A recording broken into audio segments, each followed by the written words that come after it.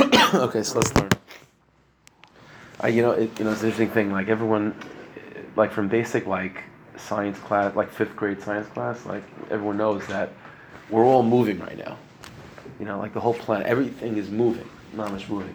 We don't notice it, we don't feel it, because like everything is moving together at the same pace, so we don't sort of feel it. But there is such a thing as people traveling, even though they don't realize it. So that's the time that we're in right now. The time that we're in after Pesach, leading to Shavuos, we're traveling. It's not just like days and days and days, and eventually it's going to be the Yontif of Shavuos. We're traveling to Har Sinai. We don't notice it, we don't feel it, but there's such a thing in science as well, that, there's such a thing as traveling and moving. You don't feel it either. But we know that we are. So the same thing is like this. We know that we are. We're traveling to Har Sinai. And Baruch Hashem, the Rabbanu Shalom gives us guides, As we're traveling to Har Sinai, so the first time we had Moshe Rabbeinu guiding us, telling us where to go, how to go. And so nowadays we don't have Moshe Rabbeinu in that original form. But the Rabbanu Shalom gave us tzaddikim that sort of gives us those instructions to hold our hands and escort us towards Har Sinai. And those tzaddikim are Reb Shimon and Reb Elazar, his son. Right? Everyone knows that this week is Lag Baimer. Lag Baimer is not just a yontif that happens to sort of exist in its own little bubble, but Lag Baimer also has to be seen as a yontif that sort of guides us through this time of Sfira, connecting the first part of Sfira Saimer with the second part of Sfira Saimer, and guiding us to Har Sinai. And these are the two tzaddikim that guide us, Reb Shimon and Reb Elazar. And so the first thing we have to think about is that in what way do these tzaddikim, Reb Shimon and his son Reb Elazar, in what way how do they each one contribute in a different way to this process of us coming to Har Sinai? Because in other words, it must be that it's an impossibility for a Jew to get to Har Sinai and to receive the Torah that we have to receive personally and collectively, unless it's by holding the hands of these two tzaddikim, Reb Shimon and Reb Elazar. So the question is, what does that mean? What does Reb Shimon tell us, and what does Reb Elazar telling us? B'chlal, we know that this father and son connection, this duo, it was b'hashgacha. Probably it has to be like that, because in the simple story of Reb Shimon, right, that he has to run away from the Romans and he hides in the cave and the whole thing, doesn't have to take his son, right? It's like Reb Shimon was in trouble, not Reb Elazar. So why did he take his son? Okay, so he needs someone to help him, but because of that he's going to put his son's life in danger too. So clearly there's some inning going on between Reb Shimon and Reb Elazar. But the truth is, it's more than that. We know that the week of Lag Baimer in the Sfira, the week of Hay, that Lag Baimer is Hay Shabbat, the fifth day of that week. The first of that week, which is Sunday, is Pesach Sheni.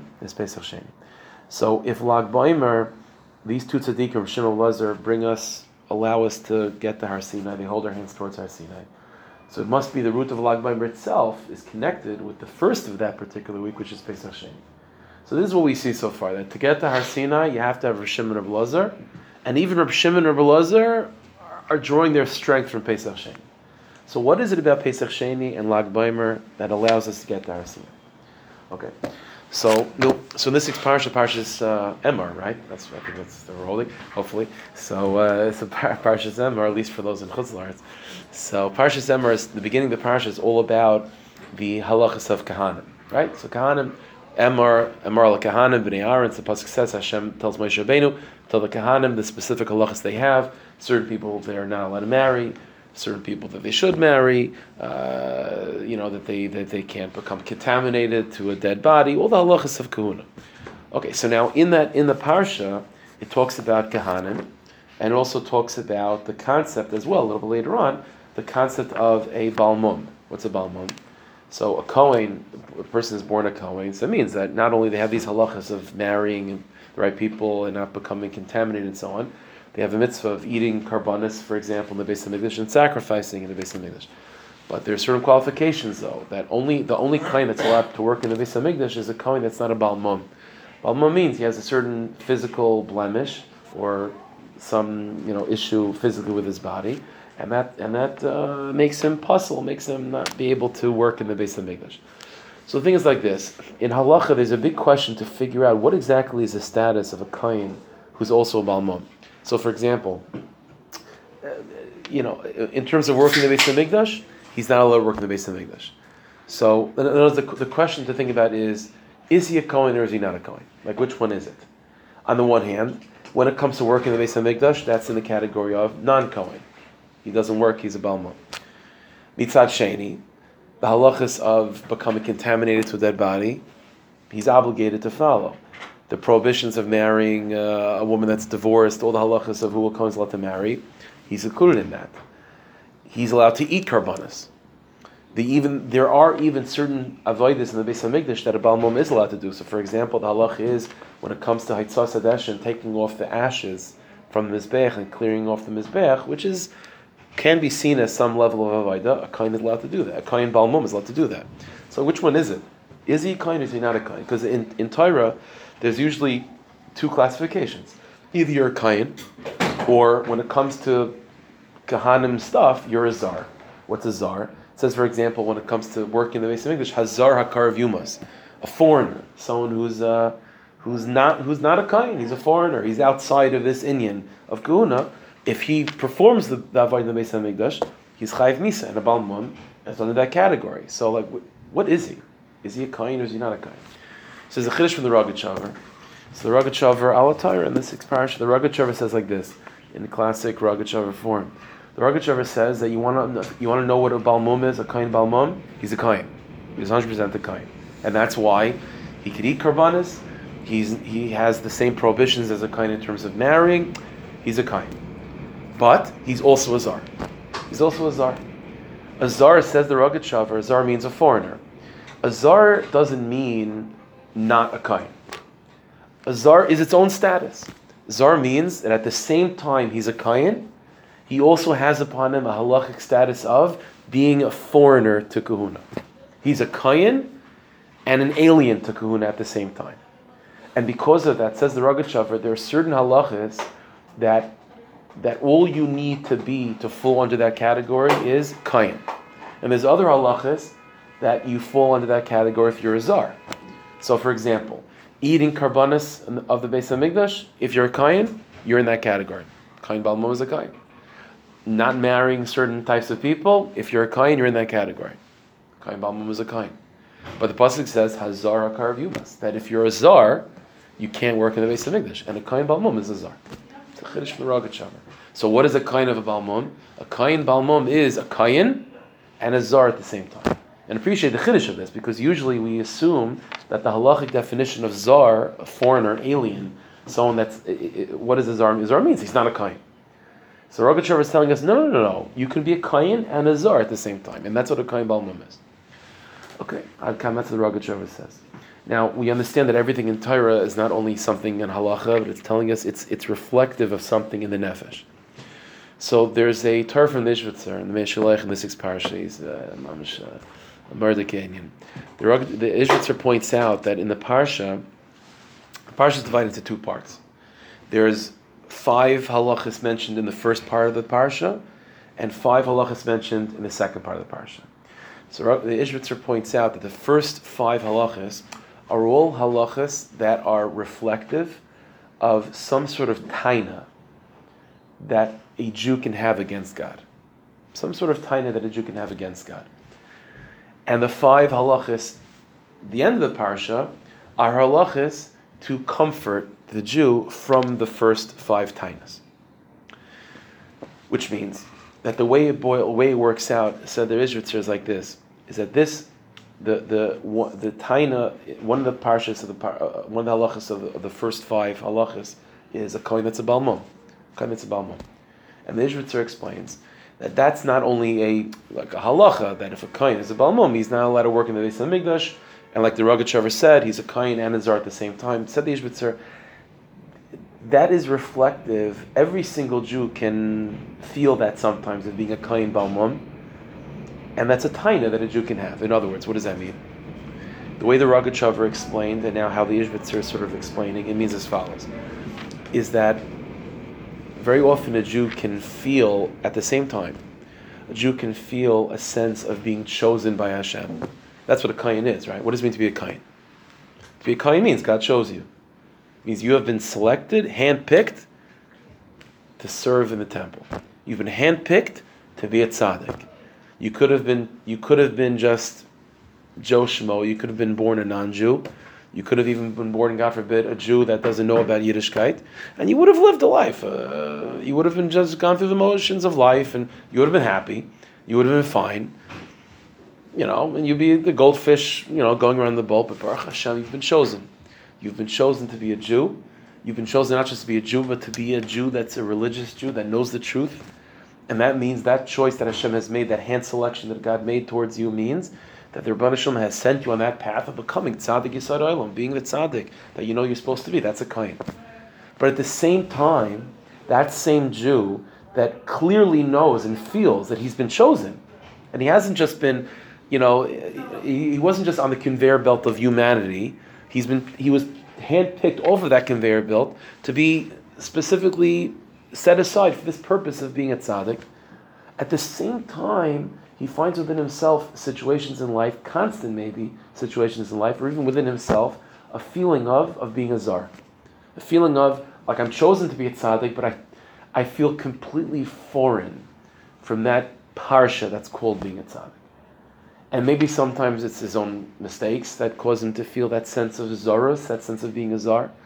But very often, it's just the nature of life, is that, on the one hand, the Rebbeinu Shalom, I'm not just a regular person. I'm a Jew. I'm a believing Jew. I've brought under, a certain, I raised in a certain home in a certain environment, that I know the truth and I know what I'm supposed to be. But on the other hand, inside of me, I don't feel that connection. That's what it means. Said the Ishbitzer, a person can have a taina.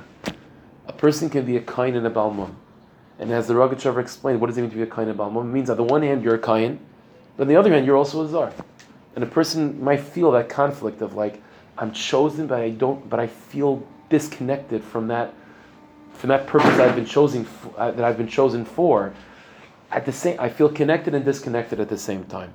Like, I know count for a minyan. Like, clearly, I'm something special. I can hear all the shmuzin about that. But inside of me, there's a certain level of disconnect that I have between me and my kahuna. And so that's a taina. That's a taina that a Jew can have.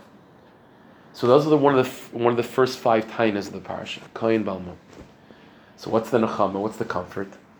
So the Ishbitzer said, the end of the parasha, the final 5 halachas, are all the Yom Tovim that we have. The Shalosh Regalim and Rosh Hashanah Yom Kippur. And the way it lines up, said the Ishbitzer, is that the comfort, the nechama, for the taina that a Jew feels for being a kain balmum, the comfort is Shavuos. The comfort is the Yom Tov of Shavuos. Because each one of the Yom Tovim, including Rosh Hashanah Yom Kippur, is there to give comfort from one of those 5 tainas. So the taina of kain balmum, the comfort is Shavuos. In what way? So on a very simple level, the Ishbitzer himself points out that when it comes to the Yom Tov of Shavuos, which was Har Sinai, so Chazal say already that by Har Sinai, all sickness, all mumin, all blemishes were healed. So already you see that the Yom Tov of Shavuos, Har Sinai, has to do with giving comfort for someone that's a balmum, but on a deeper level.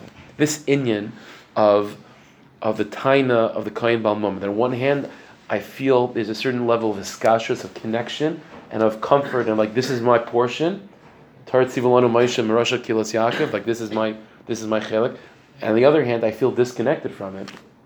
We see that in the Yom Tov of Shavuos. So, for example, everyone knows that in Parshas Yisro, where Hashem is like preparing us to receive the Torah, so Rebbeinu Shalom brings out this point of how chosen we are, and how much of a shidduch we are with Yiddishkeit. The pasuk says that Hashem says to Moshe Rabbeinu, "Go tell the Jewish people that you saw everything I've done in Mitzrayim. I carried you on wings of eagles to bring you to me. And mamish, you should be a mamlech. You are mamlechas kan v'gai kaddish. This is mamish basher. It's mamish you're kahanim. You're mamish kahanim. Mamlechas kan v'gai kaddish. It's mamish you." And the Jewish people, and we reflect that by saying Nasa v'nishma. Mamish Nasa v'nishma was like Hamalachim talk, right? Because all we know, like, this is our Indian. This is our Indian. Mitzad Sheni. So on the one hand, the whole of Har Sinai is what? You're a Kayan. This is your portion. You're a Chelik. This is your Indian. This is who you are. Mitzad Sheni. We know that the last thing that the Rebbeinu Shalom told the Jewish people to receive the Torah, the last Hachana, was what? Hagbel es ha'ar savim. To create boundaries around Har Sinai that no Jew is allowed to come close to touch the mountain. Not only was that a Hachana for a few days before Har Sinai to set up boundaries, but mamish at the moment of the giving of the Torah, the pasuk says that Hashem said to Moshe Rabbeinu, like as he's about to say, Anochi Hashem Elokecha, Hashem said to Moshe Rabbeinu, go down and make sure, warn the people they shouldn't touch the mountain. And Moshe says, like, I did it already. Like that. Hashem said, no, do it now. Clearly, what's being told to Moshe Rabbeinu is that this inyan of at the same time feeling a sense of closeness to Yiddishkeit, which is what Nasa v'Nishma is, and what Hashem telling them that they're going to be Mamlechas kind of a Kaddish and being carried on wings of eagles, all that sense of Hiskarvus, that sense of closeness, and at the same time feeling foreign and feeling alien and feeling like a tzigikumen, or feeling like this is my first time here and I don't really know what's going on. Like, growing up, I grew up a lot with Bali Tshuva and things like that, and converts and Bali Tshuva, and very often, like in the beginning, when they first, when they first opened the siddur, or like when they first experience the Shabbos, and like they don't, it's not their fault. They don't know what to do. Like they don't know where, So if you go like a regular shul, we take it for granted. We know, like after Baruch Shamar, then it's Mizmor Saida, and eventually you get the Asher. Like we know the program. But if you're there for the first time, Imamish, the whole thing is alien. So these are the two feelings that the Jewish people had by Har Sinai. The one hand, like Teretz Zivilon Moshe, Rosh Kehillas Yaakov, this is your chelik, this is your portion, this is exactly who you are. On the other hand, do I hold the siddur like this or is it like this? I don't know. What page are we up to now? Like, there's a certain feeling of distance. Like, what is going on? I don't know. And so this inyan that the Balmum, the Kohen Balmum feels, we see this on Shavuos, and if that's the way the Torah was given to us on Shavuos, then clearly it's for a reason, and clearly there's something about these two emotions that are necessary to have both at the same time to allow a person to truly receive the Torah. The same thing, for example, the pasuk says that Moshe Rabbeinu says to the Jewish people in Sefer Devarim. Moshe Rabbeinu is reviewing Har Sinai, the whole story, and he says to the Klal Yisrael, he says, why? I'm adding a few words, but Moshe Rabbeinu says to the Jewish people, like, why couldn't Hashem just slip a note under your door that says the 613 mitzvahs? Why does that have to do with this whole Maimon of Har Sinai with, special effects and the miracles and hearing and seeing sounds, the whole thing? So it says in pasuk, you know why? So Moshe says to the Jewish people, the purpose of Har Sinai, the whole Maimon was what? That you should have a sense of fear on your face that you shouldn't sin. And says Rashi in the name of Chazal, the Gemara Saita, what does that mean? That you should have a sense of fear on your face? Zu abusha. It means that from Har Sinai, the Rebbeinu Shalom, because of Har Sinai, the Rebbeinu Shalom injected into the Jewish psyche a sense of busha. What does it mean busha? To be a baishan, to be embarrassed. It means to be meek, to be a little bit uncomfortable, a little bit, like when you get home or something, you feel there's no busha there, so you take your shoes off, you could take your shirt off, do whatever, Busha means you're not at home, to be not completely comfortable in Yiddishkeit. And Moshe Rabbeinu is saying, that's a Gevaldig Azah.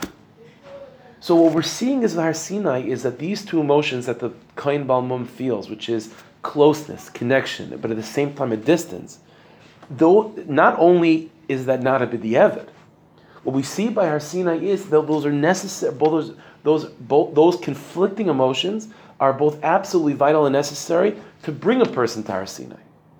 And by the way, this is what we find with Lag Baimer as well. I mentioned that Rav Shimon and Rav Lazar are the two tzaddikim that escort us to Har Sinai. But the difference between Rav Shimon and Rav Lazar, everyone knows. Rav Shimon is all about hiskarvus. Rav Shimon is all about closeness. Rav Shimon says in the Zohar Kodesh, "Anan b'chavivus atalya." My whole inyan, says Rav Shimon, is what? Is for every Jew to feel comfortable and beloved. Like the Gemara says that when they came out of the cave, it took some time, but ultimately, Rav Shimon got to the place of what? Of Ru'u Kama Chaviv Mitzvahs Al Yisrael, come and see how much Yidden love mitzvahs. It's mamish. Rav Shimon was the eyes of love, but yet his son Rav Elazar was the perspective of what? Of Zorus. Of whatever you think you're holding, slow down. There's madrigas above you. Don't get so comfortable. Like everyone knows the Gemara, there's a famous story in the Gemara Tainis where Rabbi Elazar, son of Rabbi Shimon, is traveling, right? And he sees a person coming towards him that's a little bit ugly. And we know the Svarim say it doesn't mean physical ugliness. It means Rabbi Elazar was able to read the face, to see ugliness there. And Rabbi Elazar points it out. He says, "Look, he's so ugly. He's so ugly." And the person responds back, "Listen, you go to the person go to my Creator that made me ugly." But you see in that story that the in Rabbi Elazar is to inject the Jewish people with that sense of boundaries, of gevul, of Zorus, of not to be so comfortable. That's why even post-cave, the Gemara says that after the 13 years, so everywhere Rabbi Elazar was igniting things still on fire, and Rabbi Shimon was calming the fire down. These two tzaddikim, Rabbi Shimon and Rabbi Elazar, both escort us to Har Sinai. Because to have Har Sinai, every Jew has to feel you're a Kayin, you're chosen, which is in Rabbi Shimon. That's why Rabbi Shimon is described as a Kayin Gadol in the song of Bar Yochai. He's like a Kayin Gadol. That tzitz, Nezer HaKodesh, it's like he's wearing the tzitzis. So just like the Kayin means closeness, means chosen, it means that Rabbi Shimon is one that makes you feel chosen, he's the Kayin. But at the same time, you also have to feel alien, you also have to feel foreign, you also have to feel like a little bit uncomfortable, as if it's the first time you're in shul and you don't know how to daven yet. And you're hoping for someone to call out the page number that you're up to. And that feeling of being a Kayin and a Zar, that's how you get to Har Sinai. And the root of both these emotions are also rooted in what? In Pesach Sheni. What's Pesach Sheni?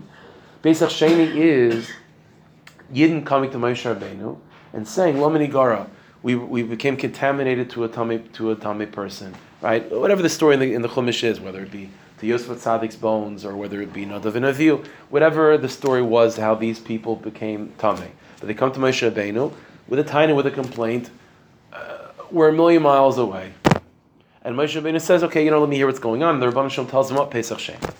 Pesach Sheni contains within it these two sides, which is that you are, on the one hand, you're talking about a Jew that's b'derech rechaika, that is far away, that is a foreigner. The Zohar Kadosh in Parshas Ba'aloscha talks about this. The Zohar Kadosh says that these descriptions of person that's in the world of Pesach Sheni, someone that's tamei or b'derech rechaika, it doesn't just mean physically that he's tamei or far away physically. The Zohar Kadosh says that Pesach Sheni in the world of the soul means a Jew that feels within himself a certain sense of zaros, a certain sense of distance, a certain sense of discomfort, of not being comfortable, of zaros, a Rabbi Elazar Dikinyan. Yet mitzad Sheni, the whole in Pesach Sheni is that even though you're b'derech rechaika, you still are shaykh to Pesach. And the Zohar Kadosh says the whole in Pesach Sheni is a 30-day sort of residual effect of Pesach itself. Pesach itself, the guy was b'derech rechaika, but yet Pesach Sheni reveals that he was shaykh to Pesach. Whereas his ability to have a Pesach Sheni is because really on the main Pesach he also had a shaykhus to that Pesach, and he can sort of bring out that connection a month later. So you see, Pesach Sheni has these two qualities. On the one hand, every Jew is shaykh to Yiddishkeit. It's mamish your chelik. You can't be disconnected. You can't not have Pesach. That doesn't matter what the situation is. You have to have Pesach. You're a Yid. You have Pesach. You're a Kayin. Mitzad Sheni, I'm b'derech rechaika, 1,000,000 miles away, and I feel 1,000,000 miles away. And that's exactly what Pesach Sheni is. That's exactly what Shimon Elazar, and that's what gets you to Har Sinai. So the question is why? Why are these two emotions necessary? Why does a Jew, in order to receive the Torah real, pneumistic, why does it have to be with these two senses of, on the one hand, knowing that this is mamash my chaylik, Torah tziv l'Elohim Moshe Rasha Kils Yaakov, and there's no greater shidduch in the world than me and Yiddishkeit, and yet at the same time, a certain sense of alienation, a certain sense of discomfort, of uneasiness, of I don't know what this is. So the answer is that the Rebbeinu Shalom wants us to experience Yiddishkeit not just on the outside. God wants us to be able to keep mitzvahs and to learn Torah, and to be able to know that what we're doing, the mitzvahs that we're keeping, the Torah that we're learning, the Tehillim that we're saying, that we're doing all these things and saying these things, not just because that's something we have to do, but to do them and to say them with a sense of connection with the Infinite One. Like the Rebbeinu Shalom gave us a Torah, but the Rebbeinu Shalom has this concern. I'm giving you my greatest gift, which is my divine wisdom. But how could I be sure that at the same time when I give it to you, it's not going to become corrupted? It's not going to become corrupted. It's not going to become completely irrecognizable from where it comes from. How could God be sure that when He's sending us the Torah, it doesn't lose its identity as it descends all the way down to planet Earth? You know how? It's by the Jews keeping the Torah with, on the one hand, a sense of connection, and on the other hand, with a sense of awe, reverence, even discomfort, and a sense of uneasiness of what this is. Because the Rebbeinu Shalom wants to give us a Torah, means the Rebbeinu Shalom wants us to be connected to Him. wants to be connected to Yiddishkeit. So you have to feel that connection to Torah. If a person doesn't feel connected to mitzvahs, doesn't feel that mitzvahs are a real shidduch to him or to her, then when you do the mitzvah, it's sort of disconnected from you. And that's not the point. The point is Rebbeinu Shalom wants you to be mekusher. Rebbeinu Shalom wants you to feel that dveikus. Rebbeinu Shalom wants you to connect to Torah and to connect to Yiddishkeit. But if you're connecting to Yiddishkeit in completely on your terms, on your understanding, and everything's completely comfortable, then how do I know that Yiddishkeit that you're connecting to still retains its identity as godly? The way, therefore, the shidduch that the Rebbeinu Shalom makes is this combination of these two opposite feelings: a sense of connection, which means that I'm connecting to Torah. I'm not just doing it, but it's something that's deeply enmeshing itself with my spiritual DNA, with my identity, which is Gavaldic. But on the other hand, I also don't know what this is that is becoming a part of me. And that sense of distance even between me and the Torah that is becoming a part of me maintains its spiritual identity. That it doesn't become something that I can put my finger and say, oh, I know exactly what it is. I know exactly what it is. See, when a person puts on tefillin, you should not be able to say that you know 100% what tefillin are. You shouldn't be able to say that. Because once you say, or once you think, that I have 100% what tefillin, I got this, no big deal. Then all of a sudden, you could be completely connected to tefillin, but then tefillin just became something physical. It just became something small.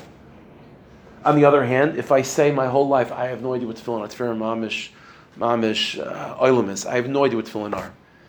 So then that means that tefillin are now retaining its identity as something sublime and something transcendent.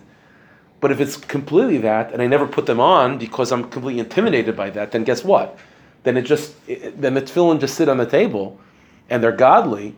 But the point is for me to become godly myself. So what God does is that He creates this amazing dynamic on the Yontiv of Shavuos of being a Kohen and a Baal Mum, which means that I feel connected to tefillin, and I don't feel completely intimidated by tefillin, and therefore I'm going to put them on. But what tefillin are that I'm putting on, I have no idea. And by having this dynamic, you are now connecting yourself to something that's bigger than you. And that's exactly what Yiddishkeit's about. This is why in the Svarim HaKadoshim, just to learn some of the terminologies which are important. The part of your neshama, which is this quality that's called koyin, feeling connected and feeling comfortable, sense of connection, that's called chachma. Chachma means the ability within your soul to really truly connect to something and to become one with it. On the other hand, the quality that's why you'll see in the Svarim very often that koyin is associated with chachma. On the other hand, the quality within the soul that's called zar, that's called distance and not fully chapping, feeling a little bit intimidated, even uneasy, feeling like a foreigner. That's the quality that's called bina. Bina means to understand, to contemplate something from a distance, but not really to be in it, because I can't really be in it. I don't know what it is. In the Svarim HaKadoshim, we find that when you connect chachma and bina, what emerges is a midah that's called das. Chabad, chachma, bina, and then das. What is das? Das means a real connection to something bigger than you. That's what das means. When you have chachma, which means connection to something, and bina at the same time, I don't really know what this is, and you merge the two together, that's called das. And this is why you'll find by Har Sinai, the word das is always used. So for example, Parashat Vayeschanan, when Moshe Rabbeinu is talking about Har Sinai, the experience, he says, Ata hareis lo das, ki Hashem Elokeinu movad. Now that you've had Har Sinai, now you've begun to know, with the word das, that God's amazing. Because God is something that you're connected to now, but you also don't know who that is at the same time. And that's exactly what it means to be a kohen and a zar at the same time. He goes on to talk about that's Har Sinai. Har Sinai is das.